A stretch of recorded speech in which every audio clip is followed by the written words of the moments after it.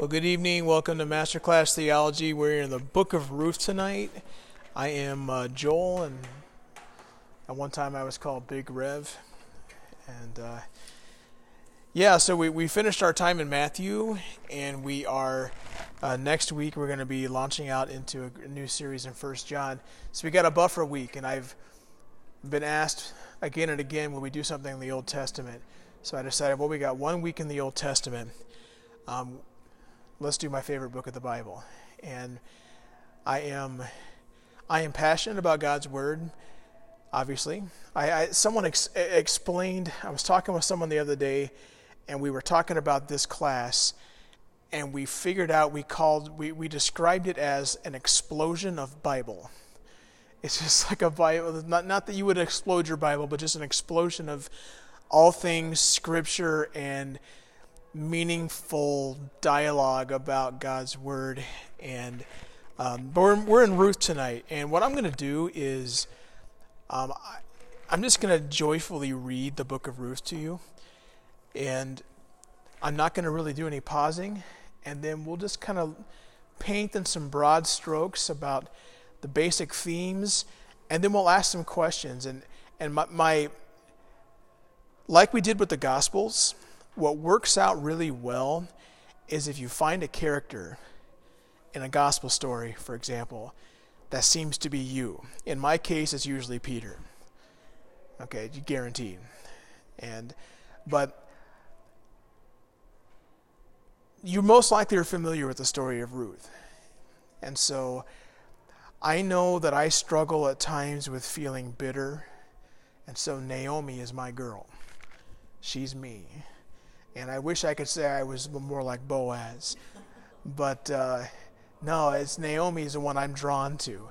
And she really is the main character of the story. If you really think about it, if all the human characters, because obviously God's moving his chess pieces behind the scenes here, but of all the human characters, it's really not about Ruth. It's really about Naomi. So we got to listen intently for Naomi here. But let's begin. God, I thank you for this evening. I thank you for these dear souls that are journeying alongside right now, and to spend some time in my favorite book of the Bible. I just love the book of Ruth. It's my favorite love story in the Bible. It's just full of, Lord, just so many wonderful things, and some really great, just passionate pleas and cries and prayers and the beginnings of a relationship, Lord. It's such a romantic book, and it's also just full of your grace and your power. And at no time, God, are you the star of this book. You're so behind the scenes and everything. And that's what makes it especially awesome, to see your hand at work through the eyes of faith. And God, I thank you for this time. We pray this in Jesus' name. Amen. In the days when the judges judged, there was a famine in the land. So a man from Bethlehem in Judah, that's irony right away. Bethlehem means house of bread, so there's no bread in the house of bread, together with his wife and 2 sons, went to live for a while in the country of Moab, one of Israel's enemies. The man's name was Elimelech, the wife's name was Naomi, and the names of his 2 sons were Mahlon and Chilion. They were Ephrathites from Bethlehem. That Ephrathite is not a tossed-away word. We remember that from the Christmas prophecy of Matthew 5. But you, Bethlehem, Ephrathah. That's a clan. And so they were Ephrathites from Bethlehem, Judah. And they went to Moab and lived there. Now Elimelech, Naomi's husband, died. Well, that was fast. And she was left with her 2 sons. Okay, so an original reader of this would go, okay, at least she has her boys. She's a widow, but she's got her sons. They'll take care of mom.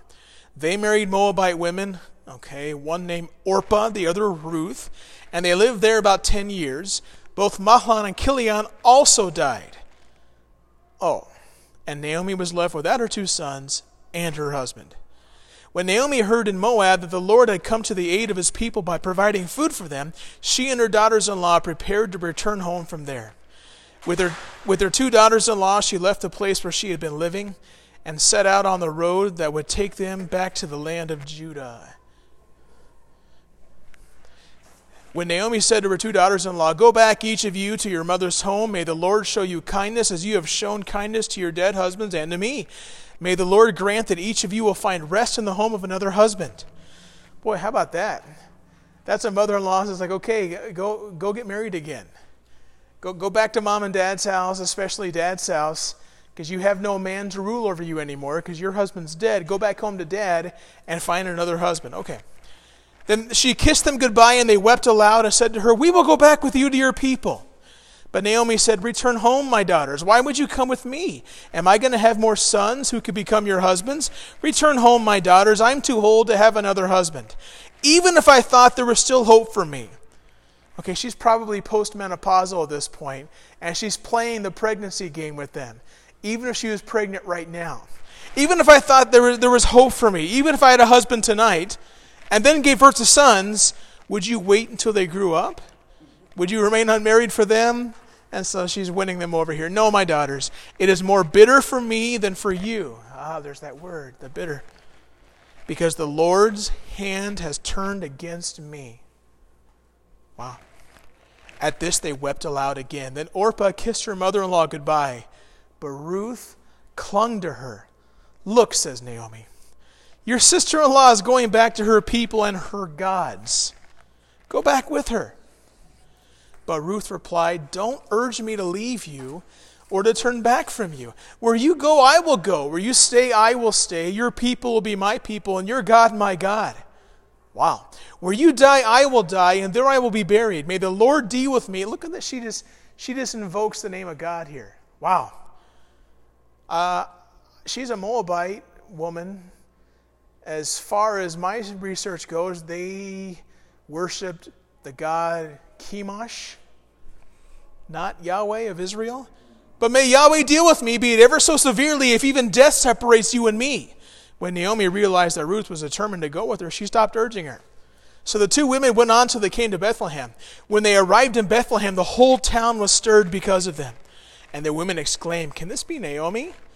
Don't call me Naomi, beautiful, pleasant, lovely. Don't call me that. Call me Mara, bitter, because the Almighty has made my life very bitter."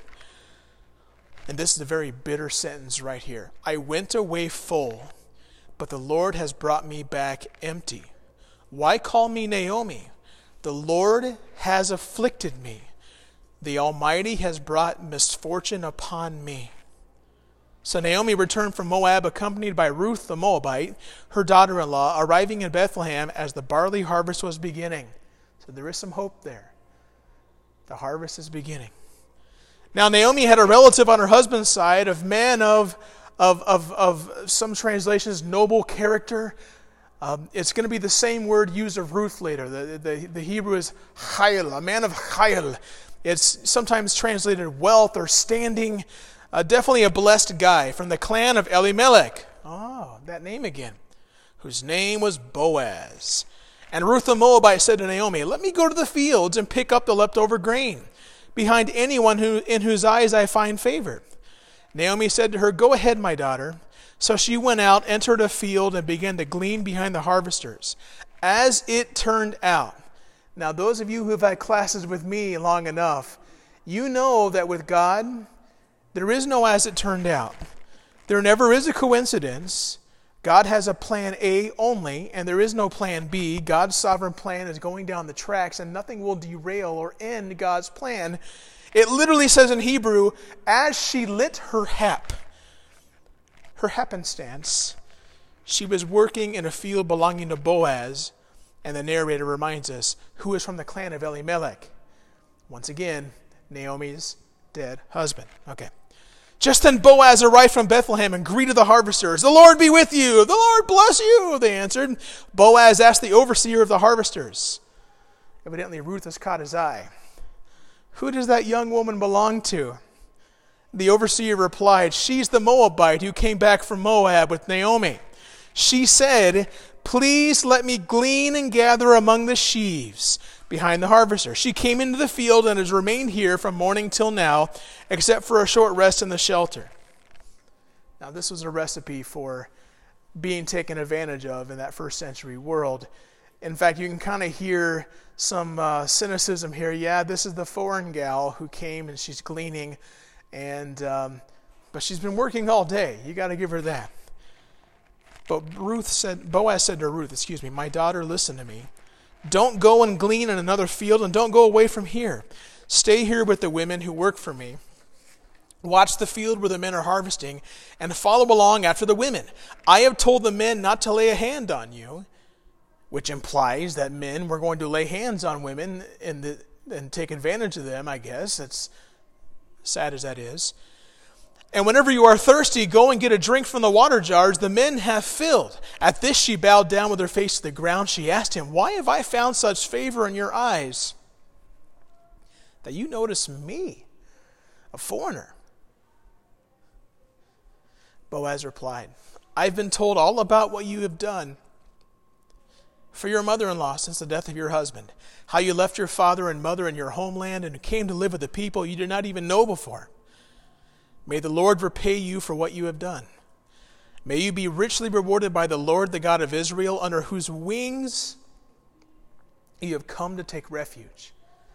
Don't forget that sentence. Because the next chapter in the threshing room floor, she's going to mention those very wings. "May I continue to find favor in your eyes, my Lord. You have put me at ease by speaking kindly to your servant, though I do not even have the standing of one of your servants." At mealtime, Boaz said to her, "Come over here. Have some bread and dip it in the wine vinegar." Then she sat down with the harvesters. He offered her some roasted grain. She ate all she wanted and had some left over. As she got up to glean, Boaz gave orders to his men. "Let her gather among the sheaves and don't reprimand her. Even pull some stalks for her from the bundles and leave them for her to pick up, and don't rebuke her." I think Boaz is smitten. So Ruth gleaned in the field till evening. This is a strong girl here. She's not messing around. Then she threshed the barley she had gathered, and it amounted to about an ephah. She carried it back to town, and her mother-in-law saw how much she had gathered. Ruth, as if she wasn't carrying enough, also brought out and gave her what she had left over from when she had eaten enough from the meal. Her mother-in-law asked her, you can imagine her going, "My goodness, where did you glean today? Where did you work? Blessed be the man who took notice of you." Then Ruth told her mother-in-law about the one whose place she had been working. "The name of the man I work today is," you can imagine her playing coy here. He said his name was Boaz? Does that mean something to you? Boaz? "The Lord bless him!" Now all of a sudden, in Naomi's heavenly economy, I wonder if the bitterness is starting to fade away. She sees God's hand at work. Those eyes of faith just begin to, "The Lord bless him." Naomi said to her daughter-in-law, "He has not stopped showing his kindness to the living and to the dead. That man is our close relative, one of our guardian redeemers, one of our Goel, one of our kinsman redeemers." Then Ruth the Moabite said, "He even said to me, 'Stay with my workers until they finish harvesting all my grain.'" Naomi said to Ruth, her daughter-in-law, "It will be good for you, my daughter, to go with the women who work for him, because in someone else's field you might be harmed." So Ruth stayed close to the women of Boaz to glean until the barley and wheat harvests were finished. Then she lived with her mother-in-law. I like that the narrator put that in there. That she's not, she's a woman who's got some character. She is not just going to be sleeping with random people out in the fields or anything like that. She's living with her mother-in-law. Okay. One day, Ruth's mother-in-law, Naomi, said to her, "My daughter, I must find a home for you where you will be well provided for." Now, Boaz, with whose women you have worked, is a relative of ours. Tonight, he will be winnowing barley on the threshing floor. Wash, put on perfume, and get dressed in your best clothes. Then go down to the threshing floor, but don't let him know you are there till he's finished eating and drinking. I know this scenario is a little weird, but we'll see what happens. When he lies down, note the place where he's lying. Then go and uncover his feet and lie down. He will tell you what to do.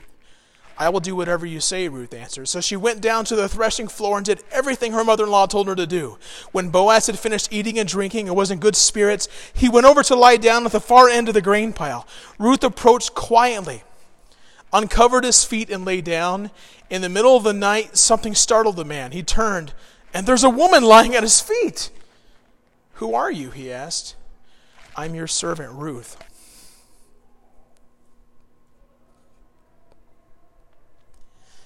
This part choked me up a bit, sorry. Spread the corner of your garment. She's literally in Hebrew saying this. Spread your wings over me.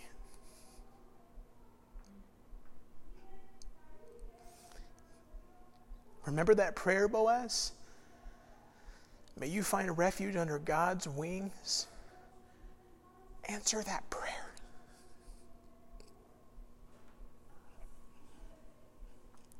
Spread your wings over me, since you're a guardian redeemer of our family. Boaz knows the score here. The Lord bless you, my daughter. This kindness is greater than what you showed earlier. You have not run after the younger men, whether rich or poor, and now, my daughter, don't be afraid. I will do all that you asked.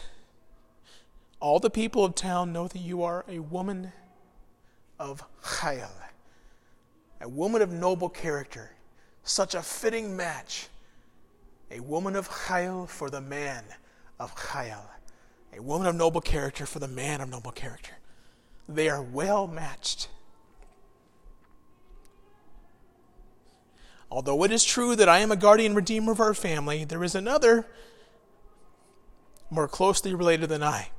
Stay here for the night. In the morning, if he wants to do his duty as your guardian redeemer, good, let him redeem you. But if he is not willing, as surely as the Lord lives, I will do it. Lie here until morning. So she lay at his feet until morning. He got up before anyone could be recognized, and he said, no one must know that a woman came to the threshing floor. He also said, bring me the shawl you are wearing and hold it out.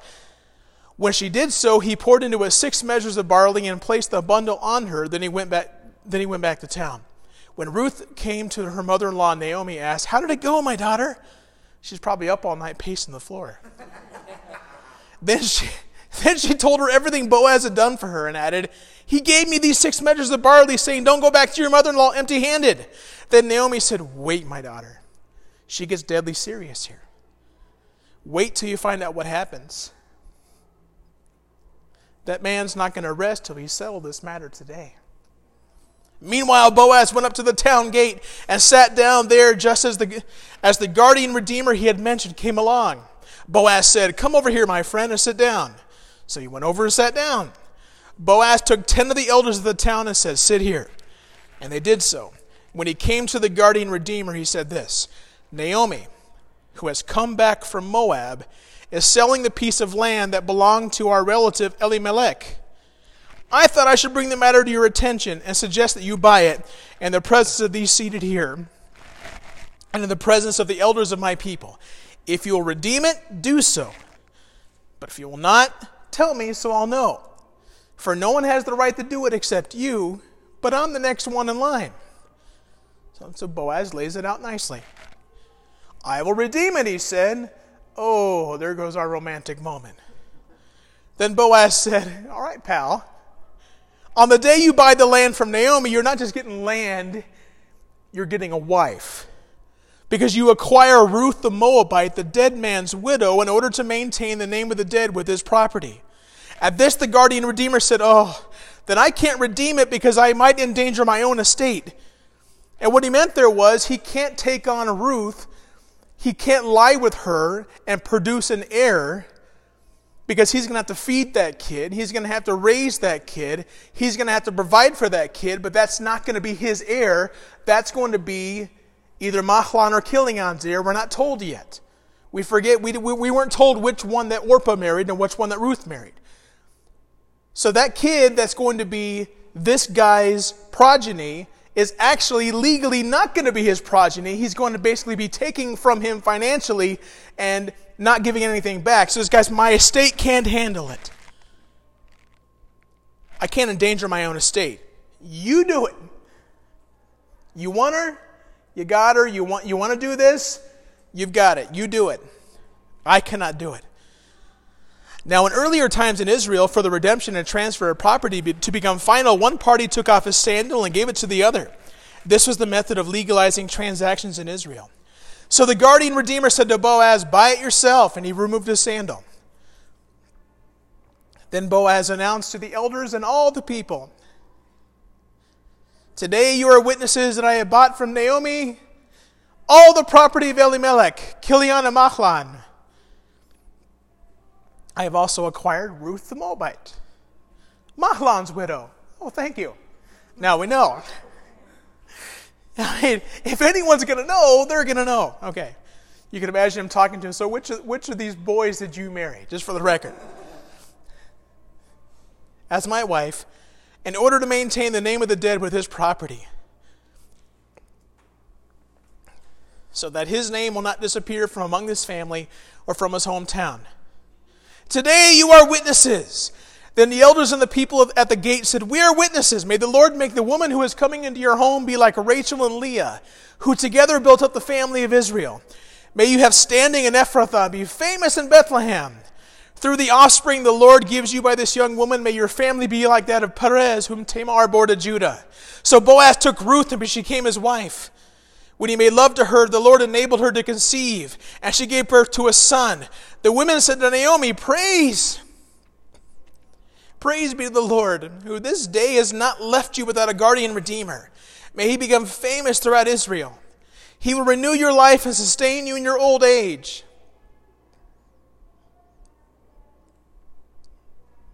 It's a good line. For your daughter-in-law, who loves you, and who is better to you than 7 sons, has given him birth. Then Naomi took the child in her arms and cared for him. The women living there said, Naomi has a son. Really? I thought it was Ruth. No. I told you, this seems like Naomi's story here. And they named him Obed.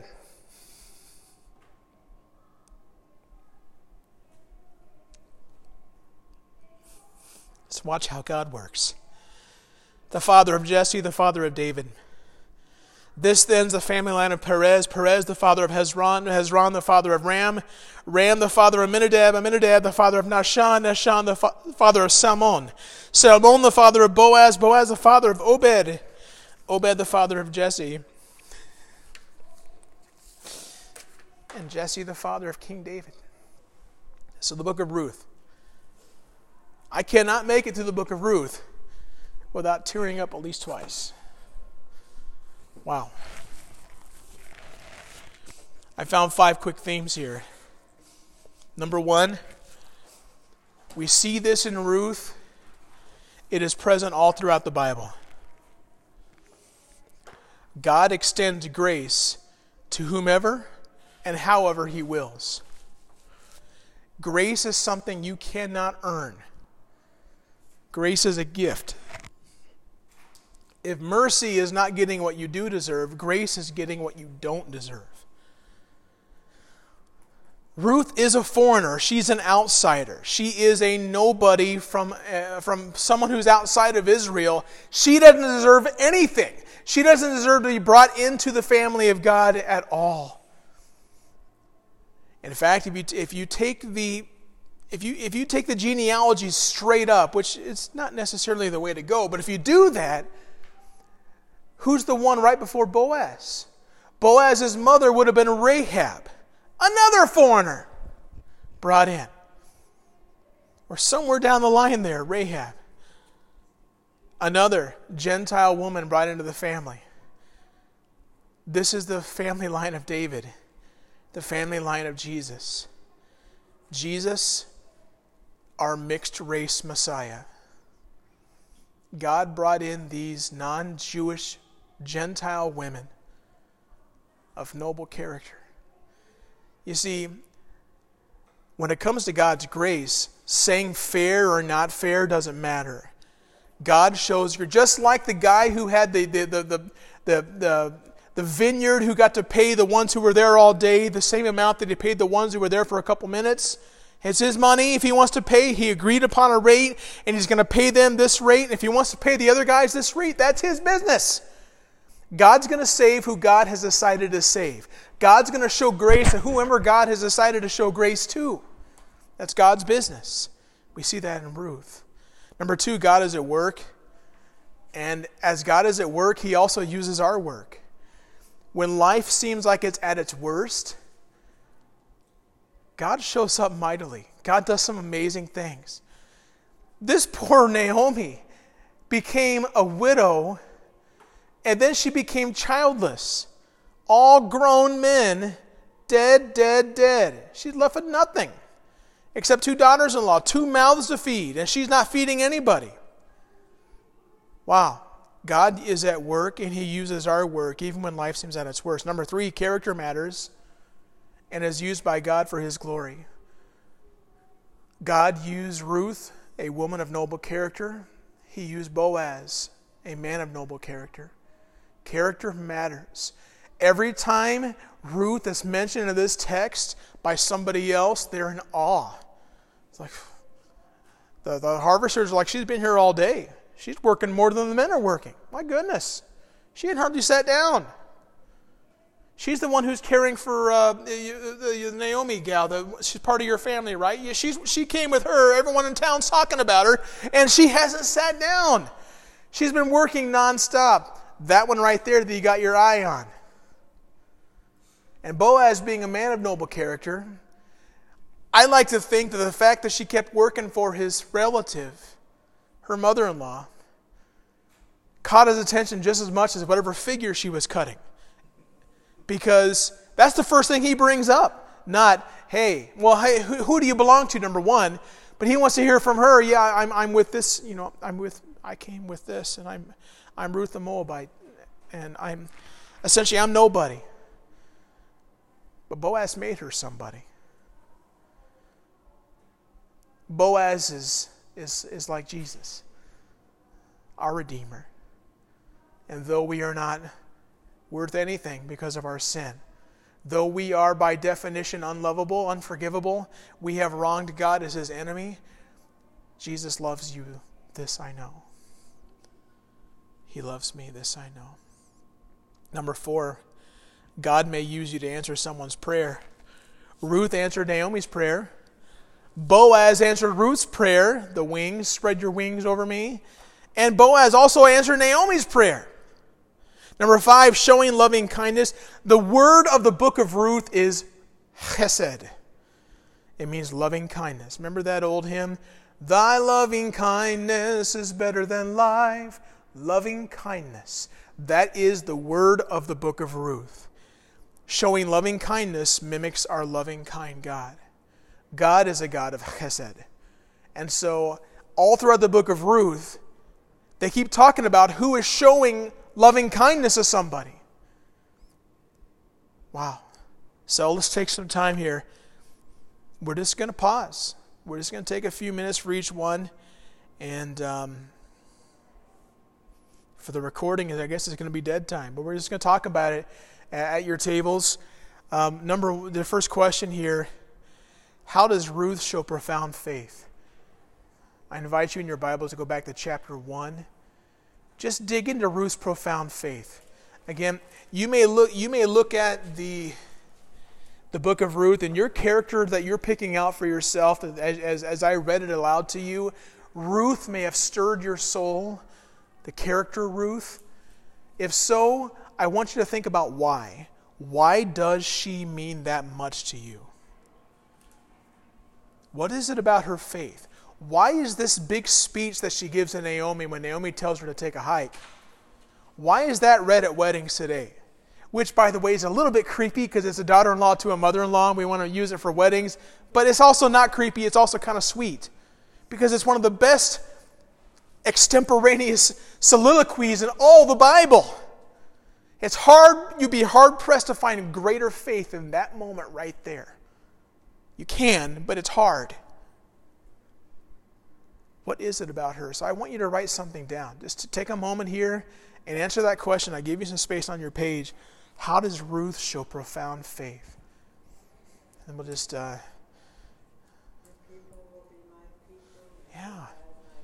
where you die. I mean, she takes it to the nth degree. You would expect Ruth to say, okay, because eventually, Mom, you're going to die, and then I'll go back. Because you know what? Nobody would expect me to stay after you're dead. No. Where you die, I'm going to die. You were buried here. I'm hanging around because I'm eventually going to be buried here. What is it about her faith that's just so profound? Yes, sir. The real challenge seems to be that she's not just simply by turning from her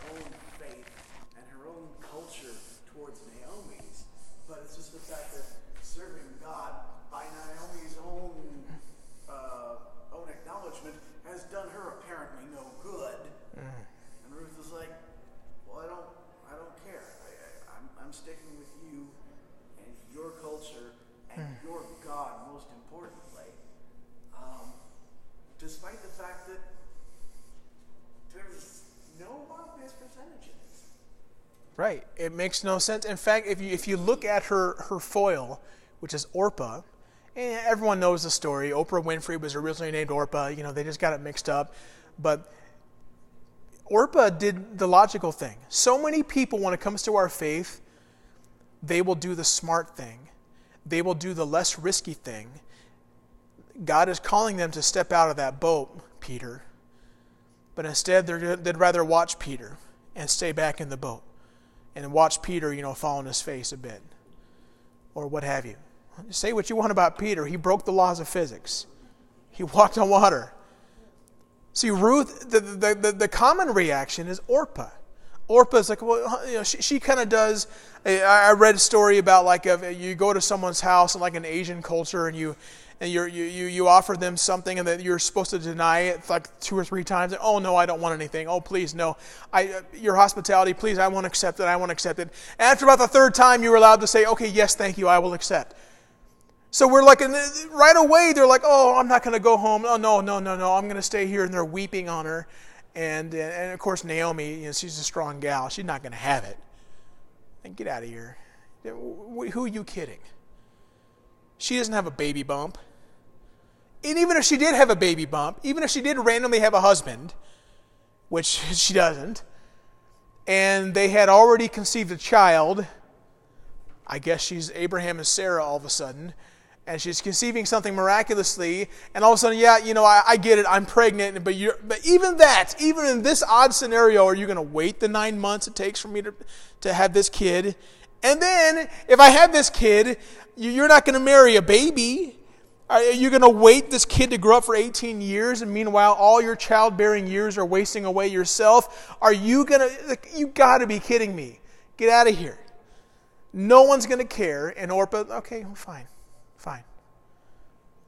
But it is under that, after that big stinking speech, that Ruth lays it all down.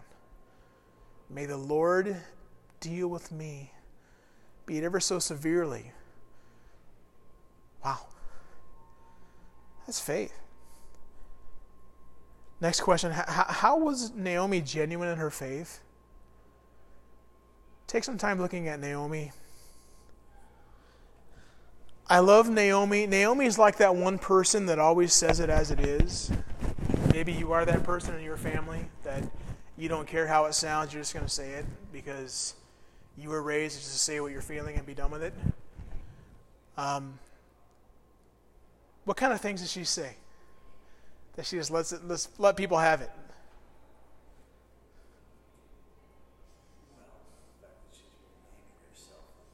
Yeah. Yeah. But at the same time, a little melodramatic, but yeah. Yeah, I was going to say, in that same section, she's like, I left here with everything and I come back with nothing. It's like, ma'am, you didn't have everything. That's why you left. Yeah, you were starving. Yeah. She's definitely a glass half empty type, isn't she? And piggybacking on that, brother, how does she then view God? Because she didn't just say passively, I left full and I came back empty.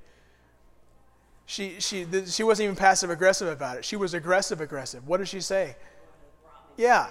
She used God's lesser-known name, Shaddai. The Almighty has brought me back.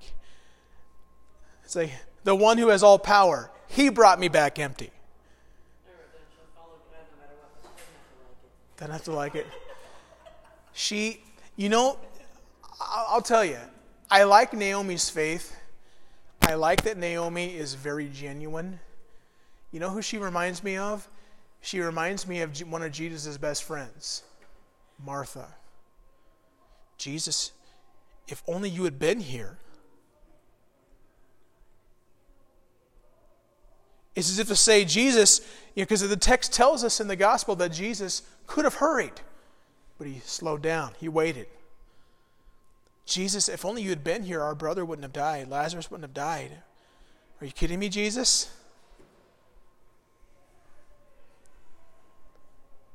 That is a faith that looks at Jesus and says, how dare you?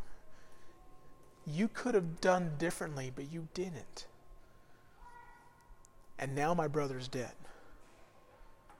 So what are you going to do about that, Lord? That's a faith that is so hurt, but is so real. That's a faith that I know I need to have. I mean, we're told in the Psalms, the one who searches our heart. We're told in Jeremiah, the one who knows our thoughts and searches our heart. The heart is deceitful, but he first searches us and knows us. Am I going to pull a fast one on God? Okay, God, I'm really upset at you right now, but, I'll just sugarcoat it because I'm a pastor and all, and I know I can't really be mad at you because, you're God, and how dare I? She's not pulling any punches on God here. And she's telling this to people. Wow. What other genuine things does Naomi say? I mean, she's just genuine. You're not getting anything fake from her. She is just telling you how she feels. She is like some of the women I know that I go to visit in the nursing home. They don't have a filter anymore. They just say what they say. And they don't care. They just speak. And it's not even bad stuff, but it's just like, oh, I'm tired of hearing this. Speak about something else. Or you know what? I can't tell you the number of times I'm giving them a Bible lesson at their worship service, and they're just saying, oh, my bottom hurts. Or, oh, my back, rub my back. Okay. And so hopefully a CNA will come over, because I'm not going to leave, the teaching area to go over there and rub their back or anything. But they just are saying what they feel because they had this kind of relationship with God where they can be genuine. And they can be just the real McCoy. I love that. That is so refreshing.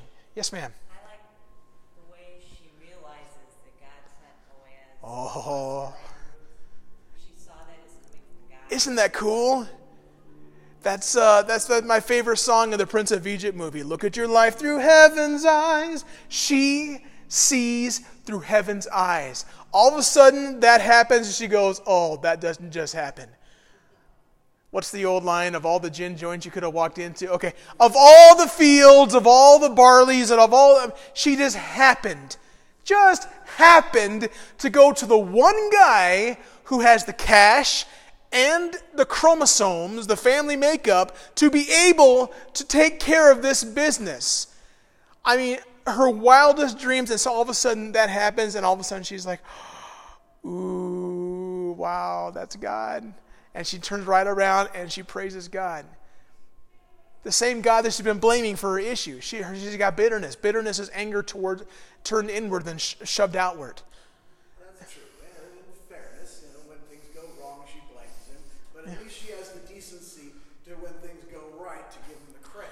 I mean, this is the kind of faith that Jonah shows. Jonah is something not that much to write home about, but he starts to grumble. He wants to die. Well, God, I knew you were going to save him. That's why I didn't want to go. I mean, what are you upset about, Jonah? You are pound for pound the greatest missionary in all the Bible. In terms of numbers, Paul will have you beat. But in terms of just pound for pound, you preached once and an entire culture turned over. And you're going to cry about it. But that's a faith that's like, God, I knew you were going to come through, and I didn't want you to, because we don't want ISIS and Al-Qaeda to really become saved, though we say we do. Our enemies are our enemies. Those are the Ninevites. They're our enemies, and they kill our people, and they're mean, and they do these things, and they burn their toast. They do all these things. God, I don't like them, and they're mean, and they're just, you're going to save them. I don't want you to save them. I'm going to go to the other side of the world, and you sent a big storm, and there's that fish, and I'm smelling like fish guts out on the beach, and okay, I'll go, and I don't want to go, but I'll go, and now you've saved them all, God. Now I just want to die. You see, he's genuine. He's wrong. He's more than a little selfish.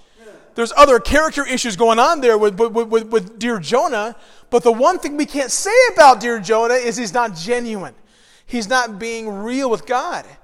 Any of these prophets who are weeping and groaning and grumbling, and Elijah has this great Mount Carmel moment, and Jezebel rears her ugly head, and he runs to the other side of the world. Oh, she's going to kill me. You just slaughtered half of her army of prophets. God just showed up on Mount Carmel, and she says one thing, and you're a dog with a tail tucked, and you're taken off. Seriously, Elijah? Warts and all. That's Scripture. He presents it to us, warts and all. I love her faith. She's so genuine. How does she view God?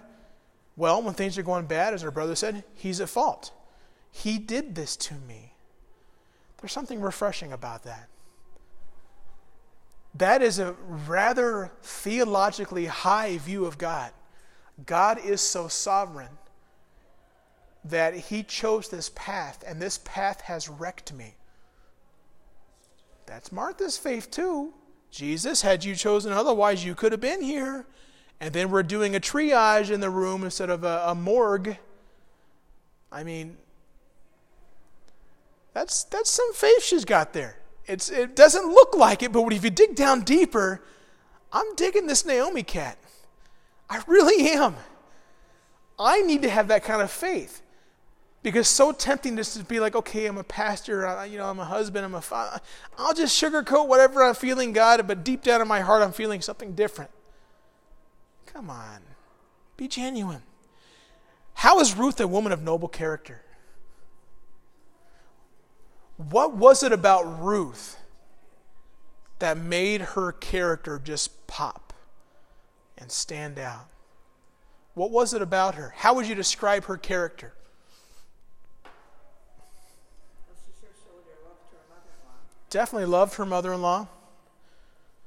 I think she also was very concerned about her mother-in-law. Her mother-in-law going back, elderly, alone. Yeah. In her mind, she was going to help her. She didn't know how. She just knew she would. If you were going to describe a kid, a good qualities of your child, what would you want those qualities to be? I'll just give you one. Obedient. Was she obedient? Yeah, she did whatever. Her mother-in-law gave her some highfalutin plan that in the wrong eyes could be seen as a weird moment on the threshing room floor. Scholars hint that, prostitutes or women of ill repute could have been, trying to cash in on some barley labor wages or something. I mean, everyone was in good spirits and partying and celebrating, and, that was part of the extended culture, at least in theory. And she was telling her daughter-in-law, hey, you're going to get this man. Here's how you're going to get this man. You're not going to do it, but you're going to lay there. You're going to uncover his feet, which does kind of sound a little sexual. But also, her character, talk about character, she really worked hard to bring food home to her mother, to support her mother. Totally. She was so selfless, wasn't she? You see, that's the difference between love and lust. And I've had to learn this. I've struggled mightily with lust in my life. Lust takes. Love serves. Lust views things as objects. Love wants to serve and be selfless. Lust is selfish. Love is selfless. That's why that's why God writes through Paul in Ephesians 5:25, husbands, love your wife as Christ loved the church and gave himself for her. There's no objectifying there. There's nothing but selflessness. And though this is not a marriage or anything like that, this is a covenant. She called an oath down upon this. May the Lord deal with me, be it ever so severely, if I don't do these things I said I was going to do. That's still a covenant. That's bound by an oath. Just as strong as a marriage. And she's coming through with it. She's definitely faithful. And Orpah did what was logical and what everyone would have understood. Nobody's crying about Orpah. Not one person's going, oh, well, she was such a jerk. No, she wasn't. She did what everybody expected. In fact, you could even argue that she was more obedient than Ruth was. Because mother-in-law said, go, and she put up a little fight, but then, okay, I'll do what you say. Whereas Ruth was like, So you could say, so Naomi could have had an argument there if it wasn't so darn touching. She could have like, well, you disobedient wretch, I told you to go, you better go. No, she's actually being very sweet and going to care for you, woman. But it's like, okay, but she could have said something like that. Go be like Orpah, who actually obeys me, and you don't. How is Boaz a man of noble character? What are the things that Boaz did that stand out to you and go, yeah, we want our boys to be Boaz? In fact, if I wasn't so hard up on naming with J's in my family, I'd have a Boaz. We're all J's in my family. He protected her, yeah. Even if the guys weren't going to touch her, as some have argued, he made darn sure of it. Preempt that. Yeah. Me Too is not as new as you think. Yeah. This is, and she, did he make it harder for her to glean or did he make it easier? He went the extra mile. I mean, you can imagine all the women going, seriously? Wow, dang. I mean, here's a bunch of food. Take some home to mother-in-law. It's like, we're not told, but you know what? What we are told was that she's a very hard worker, and so the women are probably saying, well, she's working for it. I mean, she's really going for it. I mean, it's not like she's sitting there looking for a welfare check or something. She's really going for it. So we're not just expecting some man to, she bats an eyelash or something, and all of a sudden here's a bunch of grain. Oh boy, maybe you'll come back tomorrow. Golly, no, it's. But you do wonder about his servants. They tell him, leave a little bit more than you Yeah, do. pull some stocks out. In fact, Get a load of the boss. all this grain that you've broken your back to harvest, pull some of those out, and just toss them about and let her have at it. Seriously, boss? But no, this is. Hope that they were at least amused. Yeah, I mean, Boaz is. I like what Naomi says. This man's not going to sleep till it's done, and he handled his business. He handled it with respect. He handled it in a manner that everyone was. It was on the up and up. Nothing shady. Nothing under the table. He had all the guys who needed to see things. There was no secret room. There was nothing like that. It was all out in public, with all the old timers who needed to be there to give the imprimatur and all that kind of stuff. Everything front and center to give the guy the first chance. He didn't hide anything from him. He said, okay, you said yes. Just so you know, by saying yes, this comes with it as well. And I imagine the crowd's going, ooh, what's he going to say at that point? But yeah, fair enough. I mean, free wife. That would be, I mean, if you were a husband back then, not allowed to have another woman to biblically know, that would come with the territory. This Ruth, he would then get to enjoy as a wife when he buys this land. That just happens to be the deal here. I'm not saying it's right or wrong. That's just what it was. That's presented. You buy this land, you get Ruth. You got to take her also as a wife. Now, you're not doing it for yourself. You're doing it for Mahlon or Kilion, whoever it's going to be. But still, you get to enjoy her. And he's thinking here, oh. And thankfully, he thought about his pocketbook, because that ended the day for him. And Boaz probably had his heart stopped for a couple times, and what's he going to say? But regardless, Boaz already said it. Hey, if he's going to redeem you, great, because you're getting redeemed. If he won't, I got you. Great, you're getting redeemed. He doesn't care. I mean, in reality, I think he prefers option B, but I mean, we're just saying, but he cares about this family. This is his family. It's getting done. It's getting taken care of, and it matters to him. How is loving kindness shown in the book of Ruth? God, you have not stopped showing your loving kindness to the living and the dead. You see, God brought her back. The whole empty and full kind of dilemma there. But God is doing a wondrous thing in Naomi's life. Towards the end, everyone gets to say, Naomi once again has a son. You know, the one who lost all the guys? And she's got these girls, and all she has is this Moabite girl. I mean, seriously? She's got a son again. The clan of Elimelech has an heir. And oh, what an heir it'll be. And that's the surprise at the end of the book. We're not expecting that. I mean, the casual reader of Ruth is not expecting Obed, Jesse. Oh, all right. Wow, dang. All right, God, there it is. David. All because a man of noble character and a woman of noble character were led by God. Do you think Ruth lived long enough to see David as king? I don't know. Most likely not, but she made the genealogy. The gospel writers knew of Ruth. They also knew of Boaz. Somewhere that didn't say that. I thought I heard he was older than He probably is. Well, because he says to her, hey, you didn't run after the good-looking guys that are shirtless and sweating out there, and they're lifting everything above their head, and all the servant girls are checking out all these harvesting boys, and they're looking pretty. You didn't run after those guys. He said you didn't run after the younger guys.